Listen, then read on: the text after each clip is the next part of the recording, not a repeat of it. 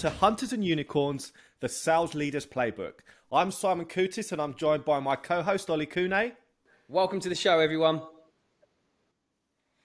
And we're absolutely delighted to be welcomed by Hash Chowdhury. Hash, welcome to the show. Yeah, thanks, guys. Really glad to be on the show, and it's been a long time coming. Absolute pleasure and honour to have you on the show today, Hash. Appreciate it. Looking forward to it. So it has been a long time coming, Hash. Obviously, your reputation is incredible. You know, very well documented within the community, and you have been on our radar. And it's fantastic to finally have the time to actually spend with you today. By way of an introduction, you are currently kind of sales leader, first person on the ground at Cribble. You guys are absolutely smashing it right now. Tell us a little bit about Cribble and the journey. Yeah, so at the highest level, what Cribble does is we take streaming telemetry data, optics, bring it into our platform. We manipulate that data so we can either reduce, transform, enrich, and then ultimately we route it to the destination of your choice, right? So Cribble, there was really no market for Cribble maybe about 8 years ago because there was a very select few data destinations that you could send telemetry to, right? There was, Hadoop, Elastic, Splunk. But obviously today, it's a really fragmented market, right? So you have the likes of Snowflake, as you guys know very well, Databricks, Mongo. There's a whole slew of platforms that you can send it to, and really, based on your use case, we can direct the traffic and the data and the telemetry to the right platform. So the right data to the right platform, going through Cribble stream. That's at the highest level. I'm sure we're going to get into it a little bit more detail as we go through, but that's the cliff notes. Yeah, absolutely. And it does also help to reduce your Splunk spend as well. But we'll talk about that later. It's fine. So I suppose with regards to obviously your career, Hash, I think what's really interesting and the reason we were so keen to get you onto the show is because you've obviously transitioned, various stages in your career. You're now more of a kind of a thoroughbred kind of set in a sales role, first person on the ground at Cribble, but actually your career started more on the technical side. If we go back a few years back now, Sybase, obviously you were in professional services and then transitioned into pre-sales before you obviously then, took more of a pre-sales role within Splunk. So just tell us a little bit about the early journey, how you kind of made that transition, and then kind of bring us up to that period in Splunk where things really started to change for you. Yeah, I mean, look, I think you started like midpoint. I mean, if you go right to the start of my career, I was in a dungeon in High Wycombe in the server room, right? So that's ultimately where I started my career. So I was a database admin at Dun & Bradstreet, straight out of uni. And, this is actually quite an important point because when you leave uni, you don't actually know what you're going to do, right? I mean, someone told me this. It was like, university doesn't teach you anything. It actually teaches you how to learn, right? So your real learning begins actually when you leave uni, right? So I started off, I wanted to be, obviously did computer science and maths, wanted to be technical, got very fortunate to get into a graduate training program at Dun & Bradstreet, straight onto multi-terabyte, one of the largest databases in EMEA actually, for Sybase. So that's where I cut my teeth. And there was a couple of key influential people, and one of the most important people, or I would say initial role models, was a guy who knew everything, right? I mean, literally, he knew everything about Sybase. I mean, he was like amazing, right? He was like this. I think he must have been like 58, touching 60-year-old guy. I mean, been around the block a few times, but literally had the answer to everything. And having that technical excellence gave him credibility, right? And so that was the first. That was the first inkling of me trying to pick a technology and be the best at it, right? And I chose data management, right? And little did I know at the age of 21 that that would be, a very smart decision. But, back then, databases were very structured. It wasn't, as, like I said, as fragmented as it is today. So that was the start. Moving over from that, I mean, it was a really interesting point because I was doing the same thing every day, right? And literally walk into the office at 9. I could tell you what time I was going to have my tea and biscuits, right? Which was 10:30, right? I knew what time lunch was, and I knew what time home time was, right? It was really prescriptive, military type situation. It just wasn't for me. I kind of tapped out after a year what I needed to do, and then I thought, you know what? I want to get more onto the commercial side, so I went off to do my MBA. Partly it was I wanted to do my MBA. Partly I wanted to go back to being a student. I'll be perfectly honest, right? Work life was a little, hectic. So I thought, okay, let's go and kill two birds with one stone. I went to Sheffield, did my MBA, or as my first boss post MBA said, master of bugger all. Right? That was his.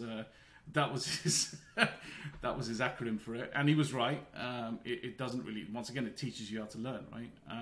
So I came back, and ironically, the expertise I got, and this was the second connective tissue to my first gig at Dun & Bradstreet, because I was actually a domain expert on Sybase. Sybase actually hired me, right? So went off to become a professional services consultant for Sybase. It was the most amazing. To be a professional services guy at that time was amazing, right? Especially at a company like Sybase, because they ran the banks, right? I don't know if you know, but pretty much all financial software storage platforms running on Sybase, right, in the city. So I was part of a team that basically we called ourselves the smoke jumpers, right? Because when shit blew up, they used to give us a call, and the funny thing was that when you had to get on site, it was by any means necessary, right? So if you had to go to Munich or you had to go to Paris, you need to get there.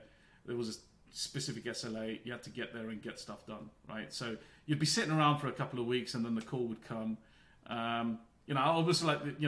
It was almost like the SAS. I mean, I'm not saying we're anything like the SAS, but it was like you get the call and you have to be, in on site within an SLA. So that was great. Super high pressure, right? The stakes are extremely high. The visibility is extremely high, right?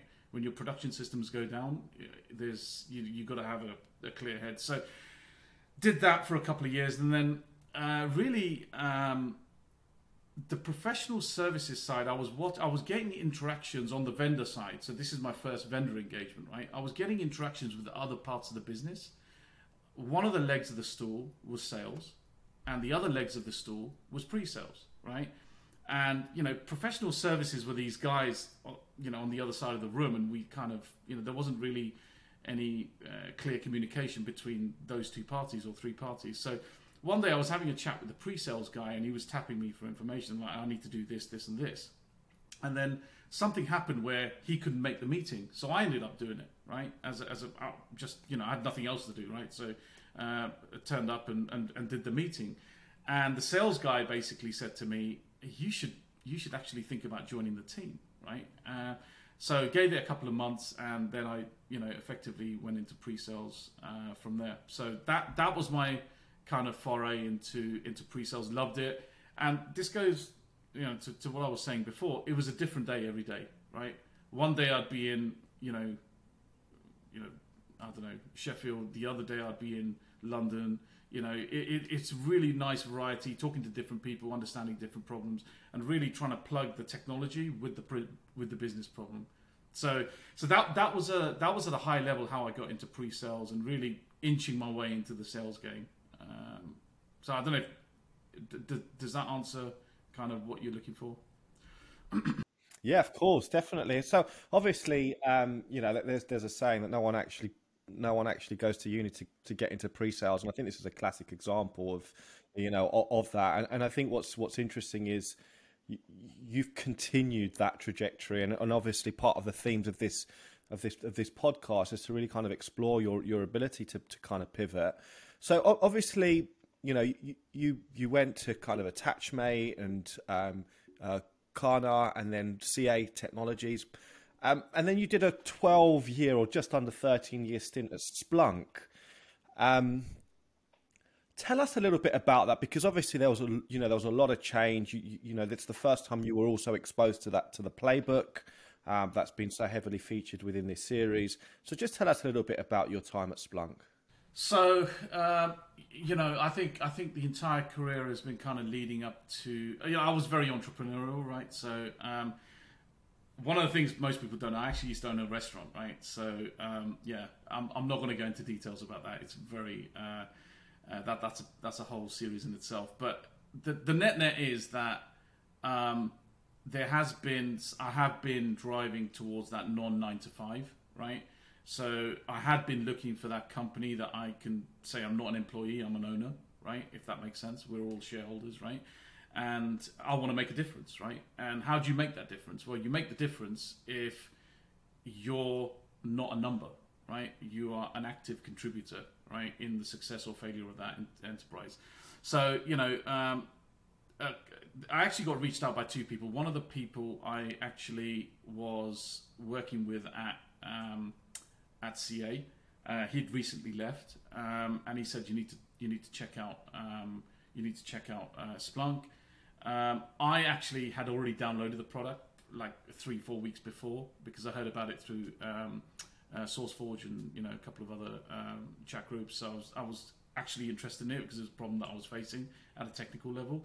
And then the VP of Sales rang out from Splunk, Frank Swain at the time, and he said, "Oh, I'm going to be in London. Let's meet up. You know, I'm looking to get my first SE." So that was kind of the genesis. But one of the things I will say, and this is really, really important, every person I consulted in my network about Splunk in 2007 said, "Don't do it." Literally every person. And I think I know the reason why they said it, because it was a rough and ready platform, and it was effectively the term we used to use back then. It was like grep on steroids, right? Grep is like a Linux search tool, right? And actually, that's what it was. But when I spoke to the CEO at the time, Michael Baum, it was the vision of him and his head of sales that really, because it's not where you are today, it's where you're going, right? And if other people would have understood or listened, because I can't say that pitch as well as the CEO or the head of sales, right? From an outsider. If you hear it from them and you believe in them, right? And you believe the market opportunity and you believe the customer pain, then I'm pretty sure all of those people would have said yes, right? But because you're only looking at one data point from one person who's on the outside, not even on the inside, the answer would have been no, right? So luckily, I was at a point in my life where I could do crazy things, right? So I could do, you know, you can do those, in the middle of a financial. By the way, 2008 was when, you know, people at RBS Bishopsgate were walking out with cardboard boxes, right? You know, I remember. I remember I used to be there like every day, and, you know, as you guys know, you know, bonus time, there's like Porsche, Ferrari, Bentley, they're all just throwing keys at the brokers, right? That year I think it was VW, Ford and Skoda, right? Just like, and no one's buying, right? It was a bloodbath. It was an absolute bloodbath, right? And that was the time I decided to go to a new company that no one's heard of in a market that doesn't even exist, right? But yeah, you kind of just have to see past that. And this goes back to your pivot point, right? You know, it's not what the company's doing today, it's where it's going to potentially. No one can see more than 24 months out, but 24, 36 months out, right? Mm. You had quite a swift progression within Splunk. Why is that? I say swift. It was steady progression. It was obviously over 13 years, but obviously, you know, you can really see a clear progression and growth in yourself. So, You know, why is that, and what did that progression look like?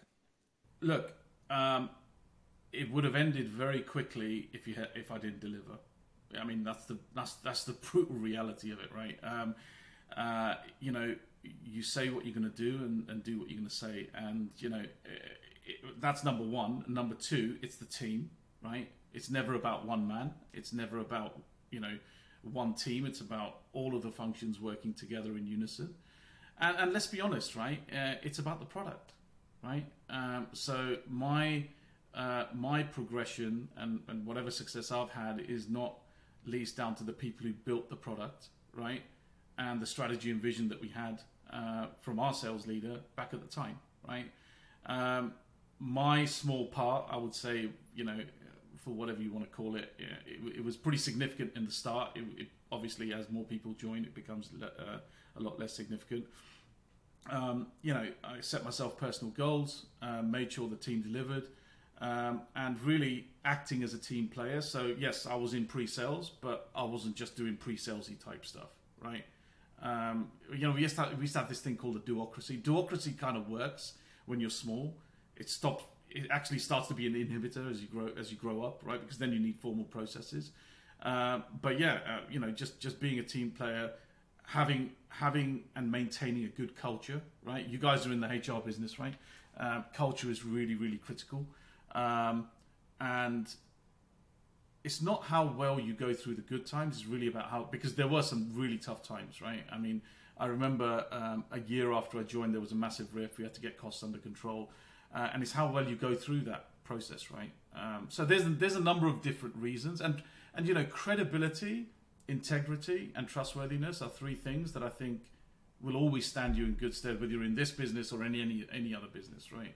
And I think I've never compromised on those three. I've always been, you know, pretty transparent, good, bad, indifferent, whatever the message is, up by chain of command, right? So those are a few of the points. And you say 13 years like it's a dirty word, and I kind of agree that, you know, 13 years is an extremely long time, but that was across, you know, 3 different geos in like 6 or 7 different roles, right? So I spent time obviously built the EMEA business, had the opportunity to go and head financial services business in New York, which is obviously where Paladino comes in. And then from there, coming back to EMEA to effectively open and run the emerging markets and the APAC, and have a foray into APAC. So I was assisting in my last year with APAC as well. So yeah, it's been a number of varied roles, and like you said, the ability to pivot, right? Yeah. Sorry, go on. Yeah, sorry, Hash. If I can jump in there, you know, I think it's interesting. I think there's an ability to be able to pivot, but there's also the desire to be able to pivot, right? What do you put that desire to? What are the drivers that are making you think, do you know what, I want to take on these new challenges? And, you know, why are you looking to reinvent yourself across so many different areas? This is a great question. Probably because I've been thinking about it for the last last few weeks. And COVID, you know, made us all introspect a little bit, right? And the best way I can sum it up is this: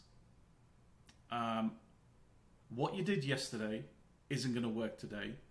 What you do today isn't going to work tomorrow. If you just take that, you know, saying and extrapolate to the current market climate, right? Last year, in a macro environment, is a very different period to what we're facing just in the first couple of weeks of January of 23, right? You can't apply the same logic that you did last year to this year. You're going to fail, right? And similarly, you can't apply the same logic. I'm not 100% sure, but you can't apply the logic of this year to next year, right?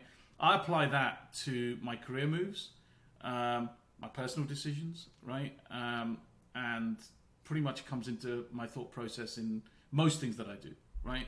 Is what was contrarian thinking a few years ago is now mainstream now, right? You know, a great example is Salesforce, right? Salesforce was in the cloud business probably 3, 4, 5 years before it was a thing. And then, guess what? They were seen as visionaries, right? Sometimes it takes 2 years. Sometimes you're way off on the timing, right? You know, follow the markets. I've been calling for a market downturn just from looking at the macro indicators on debt levels, interest rates, inflation, all of that type of stuff for the last 18 months, right? And sure enough, it's it.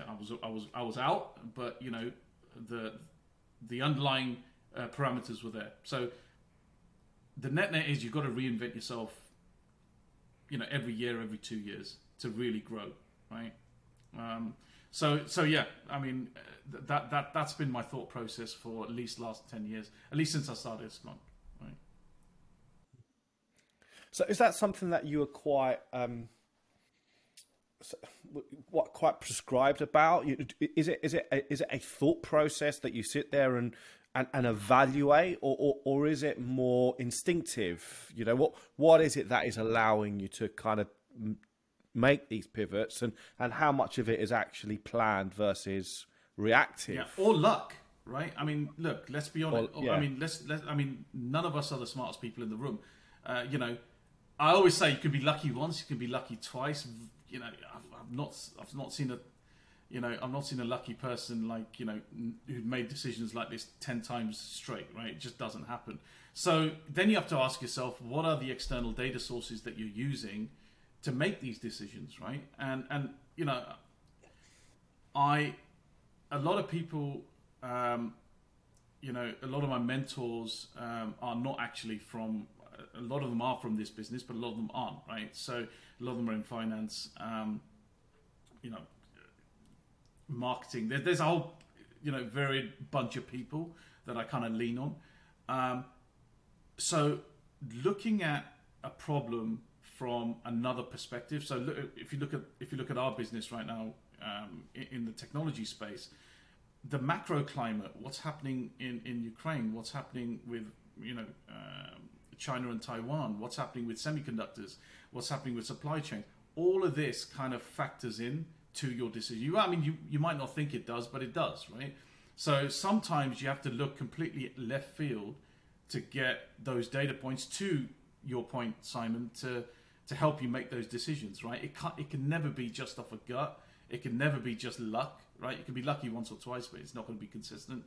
And listening to people that are smarter than you, right? So I'm an avid podcast, you know, viewer. You know, trying to consume as much information about historical as well as current, you know, events to really help me shape which direction I'm going to go, and what things I'm going to do and what I'm going to prioritize. Obviously, it's, you know, I completely agree with the sentiment. Obviously, you know, there are elements of luck, but at the same time, you have choices to make as part of that journey. And, you know, different people are presented with better choices, some more choices and better choices than others. But at the same time, when those choices present yourself, it's about that thought process of how you then, you know, continue to progress. So obviously your progression was evident. You know, you took leadership positions, you know, within the organization. You really grew with the organization, but again, you continue to put yourself out of your comfort zone, and probably just when you thought you'd nailed it, you know, you went on to the next thing, and, you know, without fast forwarding too much, obviously you find yourself in a situation now at Cribble where you're no longer within the pre-sales or the comfort blanket of pre-sales, but actually first person on the ground in a brand new territory, in a new market, in a different region, and absolutely, you know, smashing out of the park. You know, we can be humble, but at the same time, you know, if you're not number one, you're number two globally within the sales organization. I'm the first loser. You're the first loser. Well, there you go. I mean, absolutely. So I suppose, you know, given that, what is it that allowed you to have, or what are the foundations which have allowed you to have the success that you're experiencing right now? And what were your first steps in that journey? Yeah. so obviously the conversation we just had prior leads into responding to this question, right? Which is, what was the thought process, right? So the first thing I said to myself was, when I left Splunk, I'm taking 2 months out, right? And you know, obviously needed to start before, but I could have started a lot earlier, but I decided to take 2 months out. First month was to decompress, right? And completely clear my mind, right? Because when you've been running at that speed, it takes time for you to come back to idle, right? That was the first month. The second month was planning. And I still think to this day, that was the best 4 weeks I spent, because you can't plan when you're in the company. You got enablement, you got to meet people, you feel the obligation to jump on calls, and you never come up with a plan. You never come up with at least your 3 or 4 pillars. So I spent those 4 weeks sitting on a beach with a notepad, right? And just really with no distractions, headphones on, and coming up with if you had to distill success down, right? What would that look like, right? And putting those 3 or 4 key pillars down on the ground, and then building on that. Now, you mentioned those numbers. They're impressive. I'm not gonna lie about it, right? But I wasn't focused on that, because that's a byproduct, right? That's the revenue, the percentage attainment, the new logos. That's a byproduct. You can't start with the byproduct, right? You got to start with the inputs, right? What's the raw ingredient coming in, right? So that I kind of distilled it down to 4, and then it was just, honestly, it was a grind, right? Because, you know, I think you've already mentioned it. There was no one else. It was just me, right? So I had to kind of do all of the technical heavy lifting. I'm not a lawyer, unfortunately, so I had to lean on HQ for a lot of the legal stuff.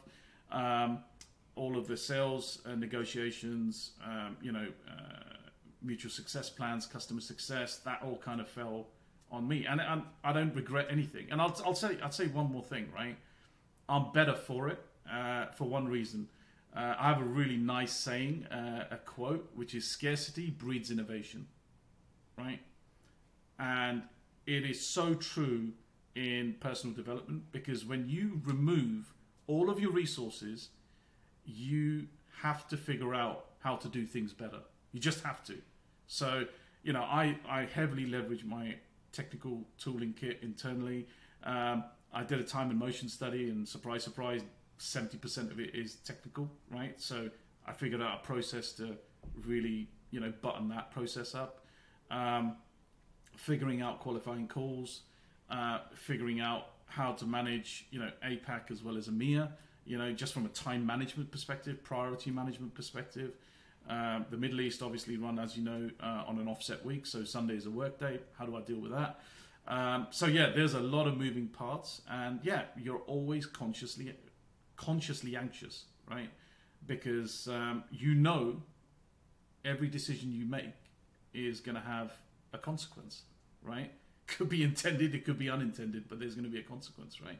And that's why we do what we do, right? That's why I do what I do, because every decision I made nearly 2 years ago has led up to those results, right? So yeah, so to answer your point, those 4 weeks of peace, calm, and the ability to have noise-free thinking was super critical. Super critical. Do you owe a lot of your, you know, deeper technical background to the success that you're having at the moment? Do you think that plays a big part in it? Yeah, I mean, if I'm being blunt, yeah, I don't need anyone to do what I do. So I'm pretty much, I could do it on my own. I have artillery support now, but yeah, I mean, it definitely, we're a very technical product, and most products coming to market are technical products, right? So I spent a lot of my time talking to the real users of the platform, right? Talking to the SOC ops guys, talking to data management guys, I actually didn't really want to get higher up because, frankly, if you don't prove value at that level, you're going nowhere anyway, right? It's just a waste. You're actually wasting the executives' time by talking to them. So I focused a lot of my time building the community, building the channel, evangelizing. And in fact, the first hire that was made outside of me was a marketing person, because I said I want awareness, right? Right now, I see that as the most important skill set that I need. And yeah, so the second guy in EMEA was the marketing director, right? And that obviously, you need to kind of figure out how that cadence works, right? So once again, there's a lot of different activities that led up to that. And by the way, what I did last year is very different to what I'm doing this year, or coming up to the end of this year, right? Our year ends in 2-3 weeks' time. So I've already got my plan for next year, and it's going to be markedly different to what I did last year for sure. Absolutely. So I suppose in terms of there's a couple of themes that you've touched on. Being first person on the ground, one of the reasons why you've had the success that you've had is also around your ability to kind of leverage the channel. So just tell us a little bit about why that's important and how that's helped you have the success that you're experiencing right now. So you just said it, right? So one man, right? One man can only do so much, right? So I once again, I did that time in motion study and said, where am I spending most of my time? And obviously it's it's in the technical validation piece, right? It's in the proof point, right? I can't put myself to do 7, 8, 9, 10 POCs, right? Or have architecture meetings, or do demos. I just can't do it, right? So what I did was I had a split-pronged approach where I would get numbers on the board and do that personally myself. But what am I going to do next year, right? I can't carry on doing this, right? So I focused on scaling agents. So there's a couple of scaling agents, right? Obviously it's VARs, right? So value-added resellers, right? It's technology alliance partners, the Ciscos, the CoreLights, the SentinelOnes, Elastics of the world, right? So how do I incentivize? How do I make their life easier in selling their product, right? How do I either make it quicker, faster, cheaper for them, right? That's ultimately it, right? And then we have the big GSIs, right? So the Accentures of the world, the Capgeminis, and between those three, right? You obviously have a different time horizon for each one, but you've got to start it from day one, because what most companies don't realize is they go to a channel motion in year 3 and then it's too late. It's too late. So I had a very frank conversation with my management saying, look, you need to give me 6 months, right? To get this, because if you don't give me 6 months now, it's going to be very hard to build the channel 3 years down the line, because your revenue expectations just won't allow you to invest in the channel. Whereas the revenue expectations now, or when I started, were not that much, and now they're considerable, right? But the channel is delivering, right? Is that because you have to invest into the channel, and that will take you away from other activities, which will force you perhaps to miss your number if your number's too high? Is that what you're referring to? It's a time management thing, right? I mean, there's 16 hours in the day, give or take a couple of hours. Where am I going to spend my time? Am I going to spend it technically training surgical players in the channel for a 1 in 10 return? Or am I going to spend with customers, which I do anyway, for a one-on-one return, right? That's the calculus that you have to make, right? And yeah, I've walked away. I've actually either do something properly or don't do it. There's been some, I'm not going to go through the names, but there's been some very, very large accounts that I said, I can't do this, right? You can't do this as a one-man show, right? There's going to be problems, right? So I've personally qualified out, right? And focused on biting off what I can chew, right? As opposed to something that I'm going to choke and die on, right? Sure. So with regards to obviously, again, being first person on the ground, there is no established channel. did you have relationships you were able to leverage, or are those relatively new targeted relationships? How did that come about? I think this goes back to the point you mentioned earlier about opportunities and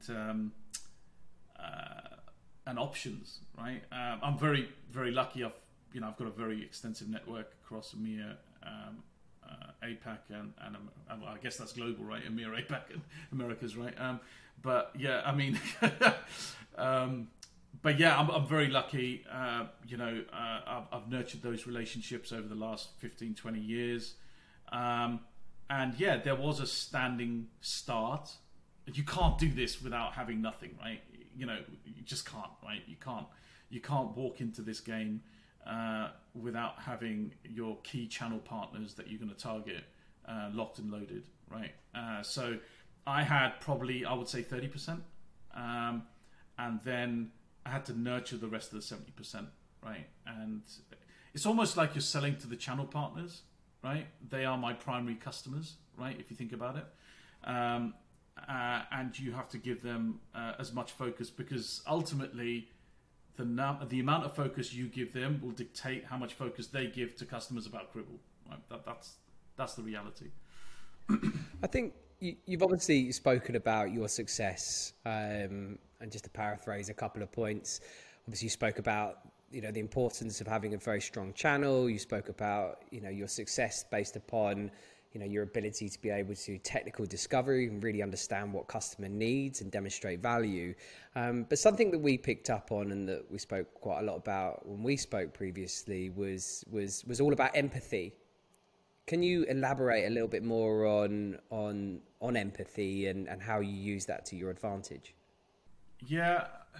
So I was on customer side for a very short period of my life, right? So when I started off, but I still remember the interactions that my management used to have with Sybase, right? Who were the consulting partner within Dun & Bradstreet. And then, you kind of fast forward that into, some of the larger accounts. Customers have a very tough job, right? I mean, if you're the head of SOC for a large financial institution, the pressure is immense, right? I mean, you make one wrong mistake and they're going to pin you to the cross, right? I mean, it's just going to be awful, right? And there's an old security saying, right? Attackers just have to be lucky once. You have to be lucky 100% of the time, right? And if you look at the stress levels and the number of balls these people are juggling, if you can just empathize with that situation, like just for an hour of your day, and you can figure out, how do I just remove like a couple of balls from the stack of stuff that they're trying to manage, that goes a very long way, right? So it's a very simple, people say we're in sales. I don't think I'm in sales, right? I'm in the need fulfillment business, right? That's what I'm in, right? If there's a need, right, then I can help you, fulfill it, right? That's the net. I'm not selling you anything, right? You have a specific problem. That problem is costing you, £1, £2, and I can make it go away for 20 pence, right? That's basically what you have to try and identify in a very smart way, and you have to do this by triangulating, because there's a saying that nobody will ever tell you the real problem. You have to ask why 4 times. It's like that annoying cousin that you got, or nephew that you got, right? It keeps on saying why, right? So, but why, right? You literally have to get to the 5th why to really understand the key driver for that pain, right? You have to keep on digging, right? And sometimes you have to do it in indirect, sometimes you have to do it direct way. But unless you understand that, you can't really help anyone, right? That's where the empathy comes in, right? Is really walking maybe an hour in someone else's shoes to really understand, if there is a fit or there isn't a fit. So Hash, obviously you spoke about that kind of triangulation and the importance of really identifying pain when you're engaging with your your customers. But what are your primary objectives? You know, when you're in those meetings, what are the first steps and the first objectives that you're really trying to go after? So you know, like any first meeting, people are sizing you up, right? So, you know, the key thing that executives and customers are really trying to get to the bottom of is credibility, right? Do I want to spend time with this guy, A, for the next hour, or B, for the next meeting, right? So conveying your credibility, integrity, trustworthiness in a very, you know, scenario-based way is kind of going to be a lot of the first meeting, along with understanding their environment, understanding their team makeup, understanding where the company, obviously, you know, fully expecting myself to do the prereq on the company background, you know, anything that's been happening in the news, anything newsworthy, the specific area of technology that they're in or business that they're in, and really understanding and distilling down the 2 or 3 things that would make this conversation beneficial to both parties, right? And sometimes those are very apparent to both people, and sometimes they're not apparent, right? And that can happen both ways. Sometimes a customer might think, oh, Cribble's a great fit, and I'm thinking, actually, it's not, right? And vice versa, right? So really trying to get to the point where you decide, is another meeting beneficial to both people, right? Because look, I mean, we mentioned in the earlier question about empathy. I don't want to waste anyone's time, right? You know, I'm not in the business of getting meetings for the sake of getting meetings, right? If a meeting comes out with no action items, it's probably not a great meeting, right? It's probably not a great meeting. So, or next, you know, or constructive next steps. So that is what I kind of get to in the first meeting, right? And then every meeting after that, if there is another one, kicks off a prescriptive process in technical validation, right? Really trying to identify use cases that drive corporate initiatives that ultimately make everyone involved in that chain of command look like rock stars. That's my goal, right?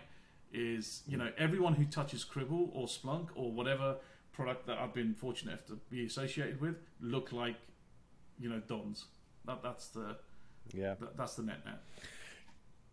Yeah, so it's interesting. You talk about obviously the corporate initiatives and also the some of the technical challenges. And one of the things we've spoken about previously is the fact that you kind of understand that if a certain client has a technology stack with specific, you know, technology vendors, you're likely to have some sort of hypothesis of pain that company's likely to be experiencing around that. So how does that really help you, and how do you kind of navigate that and to really help you get ahead in that scenario? So firstly, it's a body of knowledge that has been kind of, you know, tacitly built over, you know, 10 years, right?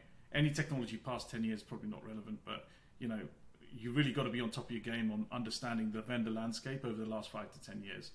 And then empathy, right? Once again, customers will tell you, I don't use those products, right? I don't get hands-on on those products. I'm expecting, you know, them to tell me, or a professional services partner to tell me, or whatever, right? So, you know, you build up these battle cards over the course of years and months, and then you automatically know vendor A. And they say, oh, but by the way, you know, are you having trouble, you know, configuring it across a, you know, multi-site deployment? And they say, oh, by the way, funnily enough, that's exactly what's happening, right?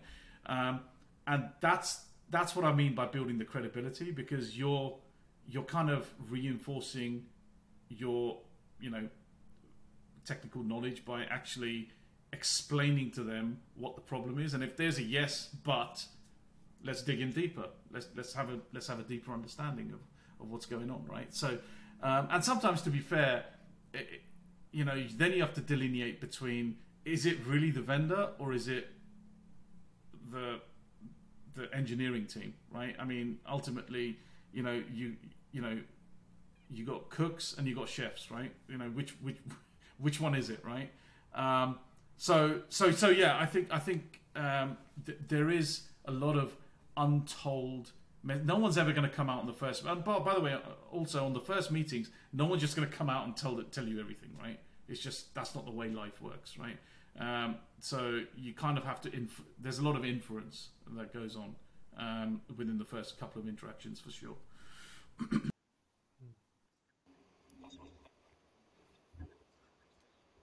I think it absolutely does. I think it's really, really important. I want to go back to an earlier comment that you made at the very beginning of this interview, Hash, which was, you know, you personally didn't know what to do when you finished university, and you kind of put your feet in and then, you know, put your feet back out again.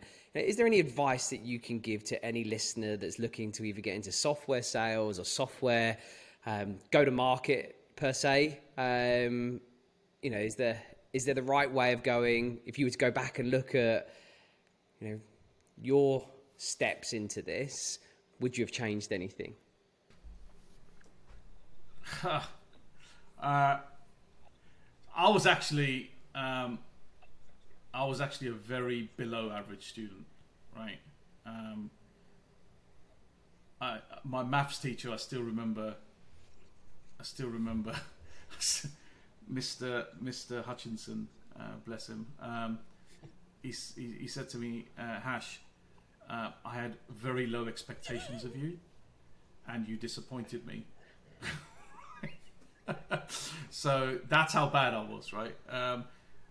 The problem I think kids have today, you know, I've got a nephew, and you know, different challenges, right? And we all, you know, obviously we're all old now, but different challenges kids have today. But I genuinely didn't know what I wanted to do, right? And my electronics teacher, well, there was one course, and it was quite. I still remember it. There was one class that we had for electronics, basic electronics, and it was amazing. That was the thing that I liked doing. Why? Why did I like doing it? Well, because you connect things up and other things happen, right? And that sense of achievement of having a plan in your head and then putting a bunch of components together, making them work to the desired outcome, that was great, right? So I was like, and that's all I did. Forget English, forget history, forget geography, forget everything else. All I did was electronics, right? I got a soldering iron, nearly burnt the house down 5 times, right? But so my mum was like, that's the only thing you're good at? Right, that's all you're going to do, right? So that's all I did. And then I went to do my A-levels, and I got introduced to programming, right? Basic, BBC Basic, right? And that's how old I am, right? And that was amazing. So once again, it was without burning yourself, right, with a soldering iron, and without it taking, you know, a week to figure it out. I could code something up and make it work. And once again, that instant dopamine hit, and that was it. It was the dopamine hit, right? Because I that's the most nerdy, like, addict you're gonna get, right? Is I cut code and I got high, right? And that's basically that's what it is. It's the dopamine hit. It was an instant reaction to a outcome that you expected and then you realized, right? And that's when I decided that I wanted to do maths and computer science. That was the only thing I could do, right? So to answer your question, Ollie, is like, I knew I wanted to be in tech because I wanted to get that dopamine hit. But now I get my dopamine hits on other stuff, right? Which is basically the customer interactions, watching other people get the results they want, right? So a customer has a really big problem. We're talking, you know, a $10 million, you know, GRC, you know, governance, risk and compliance problem that they have. And I, in some way, shape or form, have facilitated them in achieving it, right? But that took a number of years to get to, obviously, right? So, and once again, I think the point was made earlier that you don't fall into this game, right? I mean, you might do now. I don't know what they teach at university these days, but you might do now. But when I was doing it, there wasn't anything called pre-sales engineering, right? So you kind of had to, stumble your way into it, right? And technology is a broad church today, right? I mean, you could be a web developer, you could be a UI, a UX guy, you could be a full stack developer. And there's so many things you can go into now. And the only advice I could probably give kids is fail, right? I mean, you talk about these millennials. I've got this nephew who just hates failing, right? And it's like, you kind of got to fail, right? Because if you don't fail, you're not going to learn. If you don't cut yourself, you're not going to heal back stronger, right? So if you think you're going to like it, try it. And if you don't, nothing's lost, right? You if nothing else, you've got a bunch of learnings out of it, right? So just don't burn your house down. Just don't burn your house down. Yeah, just don't burn your house down. Exactly right. Actually, I think this is the point where we can really reflect. I think it's been an immensely insightful session with you today, and I just want to pick out a couple of really key themes from the chat today. And I think what's been evident at pretty much every stage of your career is that ability to pivot. We use the word pivot. And your ability to kind of transition your way through and really kind of, readapt yourself and that ability to kind of consistently find change. But I think what's evident to me is that even though you put some of those changes down to a moment in time, some luck, and by your own admission, you perhaps weren't the most studious, student kind of in your early years. What you have been able to do is kind of piece together all the information that you need, put together a plan, assess it, and then make choices. And those choices have enabled you to be able to really navigate and build. And it's been that kind of building on top of that building and that kind of scaffolding of your career, which has enabled you to get to the point now where you're completely out of your comfort zone once more. But because of the layers that you've been building over the last 20 years, it's given you the incredible success that we're obviously seeing right now. So I think it's been, fantastic spending this time with you. It's been a long time coming, and it's certainly lived up to the expectations. So thank you so much for taking the time to speak with us today. No, I appreciate it. Appreciate it, Simon Ollie. And looking forward to resuming the conversation maybe on another podcast. Absolutely. No, it's been absolutely amazing, Hash. I really do appreciate your time. I think, your ability to be able to pivot, across so many different fields of software sales and to the position that you're in right now as an inspiration to absolutely anyone. So really, really appreciate you sharing in that story. But to all our listeners, please do like and subscribe to our various channels, YouTube, iTunes, and Spotify. But we look forward to welcoming you all back for another session very soon. Take care and thanks again.